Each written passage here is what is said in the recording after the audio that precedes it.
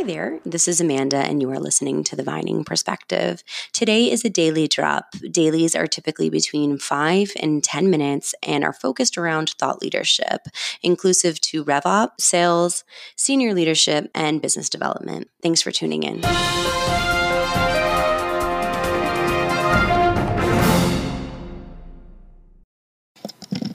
Hi, everyone. I'm just doing one more quick daily before I hope that I can get Chris's episode out tomorrow, which I'm super excited about.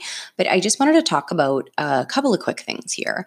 So self-awareness is super important right now, and meaningful work is really important. And it's important that we're all being strategic as we reimagine ourselves as individuals and the businesses that we work for and who we want them to be and how we want to be on the other side of all this.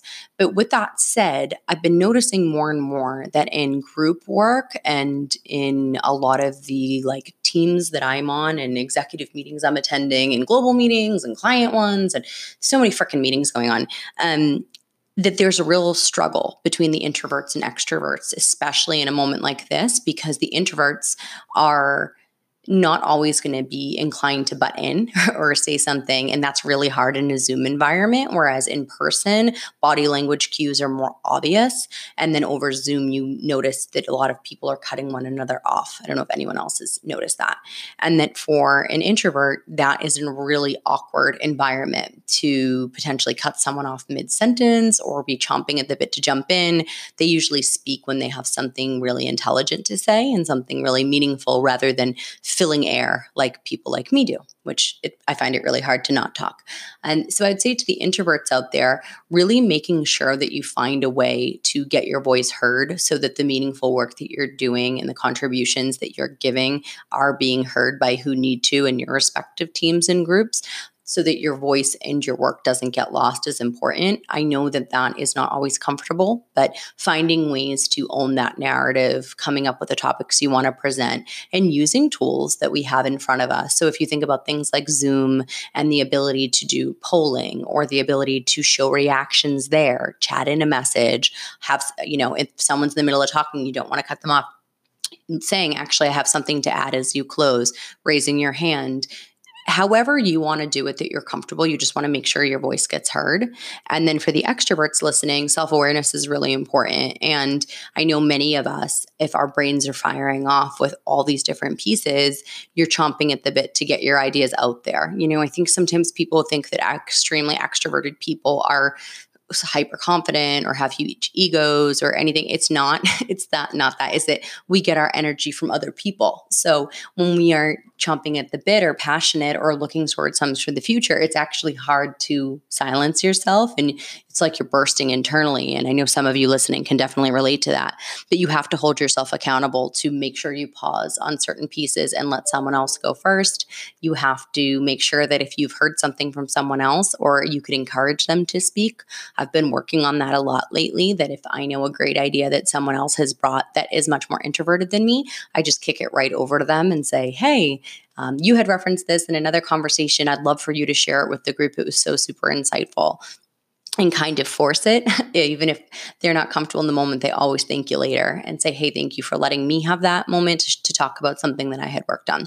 So for the extroverts, it's also us being self-aware enough to work on that when we're in these Zoom group works. I know I've had a couple times where I've accidentally cut people off and it felt super icky, and I don't want to do that to other people. So just thinking about it from both angles, I think is important. And then the other thing that I just quickly wanted to touch on was just about what you could be doing in your day-to-day in that same kind of tonality of self-awareness and what you're working on to stay positive and how you're conducting yourself in your business or in your respective conversations with those around you. I know some people are getting frustrated, and I see this in what's being shared. People will say oh, just because you're stressed out right now, or and you're not creating another business, or you're not using this to become this or that or write a book, it doesn't mean there's anything wrong with you. And it sure as hell doesn't, of course not. But I want everyone to realize that sometimes that those other things that people are doing are for their own cathartic reasons. So like it might be annoying if I'm like, hey guys, check out this new endeavor I'm doing. But for me, I kind of need something to work on that I have control over. And I use things like humor not to ever offend someone or minimize what they're going through or make them feel bad. Like that's the last thing in the frickin' world I want to do. But that's how I deal with stress is I find humor. I have to do that for my own mental psyche or I can't function. So if that person's saying, hey, I'm doing a DJ set, or hey, I'm doing a dance class virtually, or hey, I'm going to do my run group virtually, or they're doing it partly for them. And then most of the time they're doing it because their intention is to bring people together because they're lacking togetherness and they're lacking that. So try to judge people on their intentions versus their actions in pandemic. And I find that you see a lot of the beauty in other people, or at least I know I do. And with that said, maybe be more inclined to check those things out. And then for you, what can they be? You know, I know I've gotten offended even by like one person I saw was saying like how they're a day trader now and like kind of bragging about it, saying basically like, hey, I'm a day trader now. I've never been a day trader in my life. And I just made X, Y, and Z on stocks this week because I'm that intelligent, basically to pivot from my normal career. And that's fucking awesome for them. You know, good for you. That's fantastic. But that also means that you had the financial resources and means to be able to make a risky decision right now. And not everyone has that, right? Or just a skill set to do that. Like, or some people would be willing to just like jump out and try something new. Like I know I was talking to one of our people that then they were like, you know what, I'm going to try doing a podcast. It's so super simple. Like I appreciate that. And they're doing that and just jumped at a new opportunity. Some people are going to just jump and that's great. And some people won't. And that's 100% totally okay too.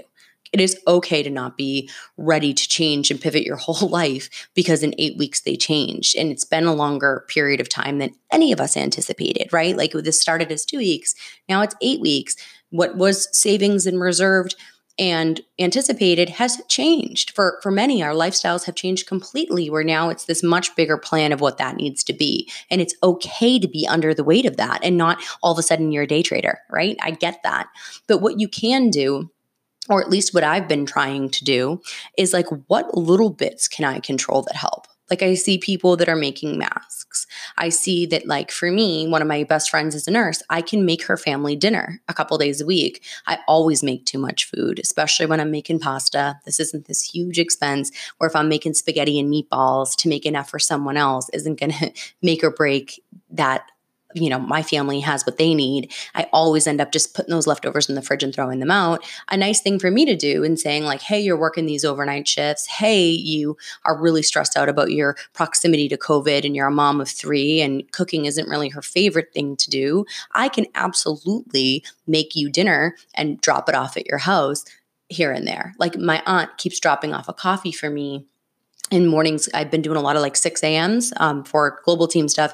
She lives locally. If she's going to get a coffee for herself, she'll go and drop me one off on my door and just kind of text me. That literally makes my freaking morning. Like when she sends me that text and I go out after I've been working for a couple hours and there's a coffee sitting there for me, like it almost wants to bring you to tears. You're so freaking happy to have that coffee. So my point is, you don't have to become a day trader or you don't have to become like a consultant or whatever the frick other path you'd considered. You're not all of a sudden going to be a real estate agent or whatever the hell. Like there isn't that pressure on you. So one, take the pressure off of just seeing someone else doing it and being frustrated by them. Because like even that day trader one, when I thought about the intention, it was like they're just being super flexible to adjust to what they need to do for them and their family to survive. And like that's pretty dope when you think about it.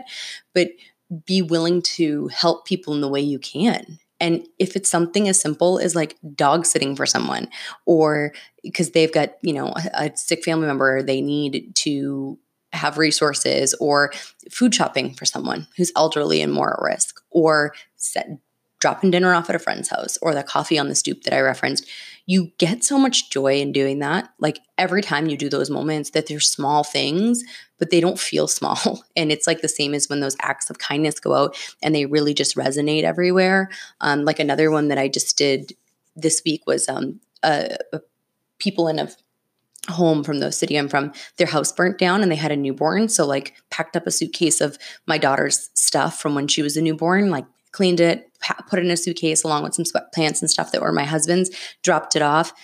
It didn't take really anything from me financially. It was 20 minutes of work and stuff that was just sitting in bins, but I feel so good about it and so much lighter in that day. So I would say to everyone, like, focus on what you can control, focus on what makes you feel good, and try to find those positives, even when it's really hard and you're in the weight of it. And I do feel like even if the universe isn't giving you back to you in that moment, like, it all does come around, but it just makes your heart happier. So I don't know. I'm sure many of you are doing that anyway, but those are the type of things I'm trying to personally do as this goes on longer and longer. And I wish you all the same, and wish you all, of course, your continued health, and both mentally and physically as you're going through this.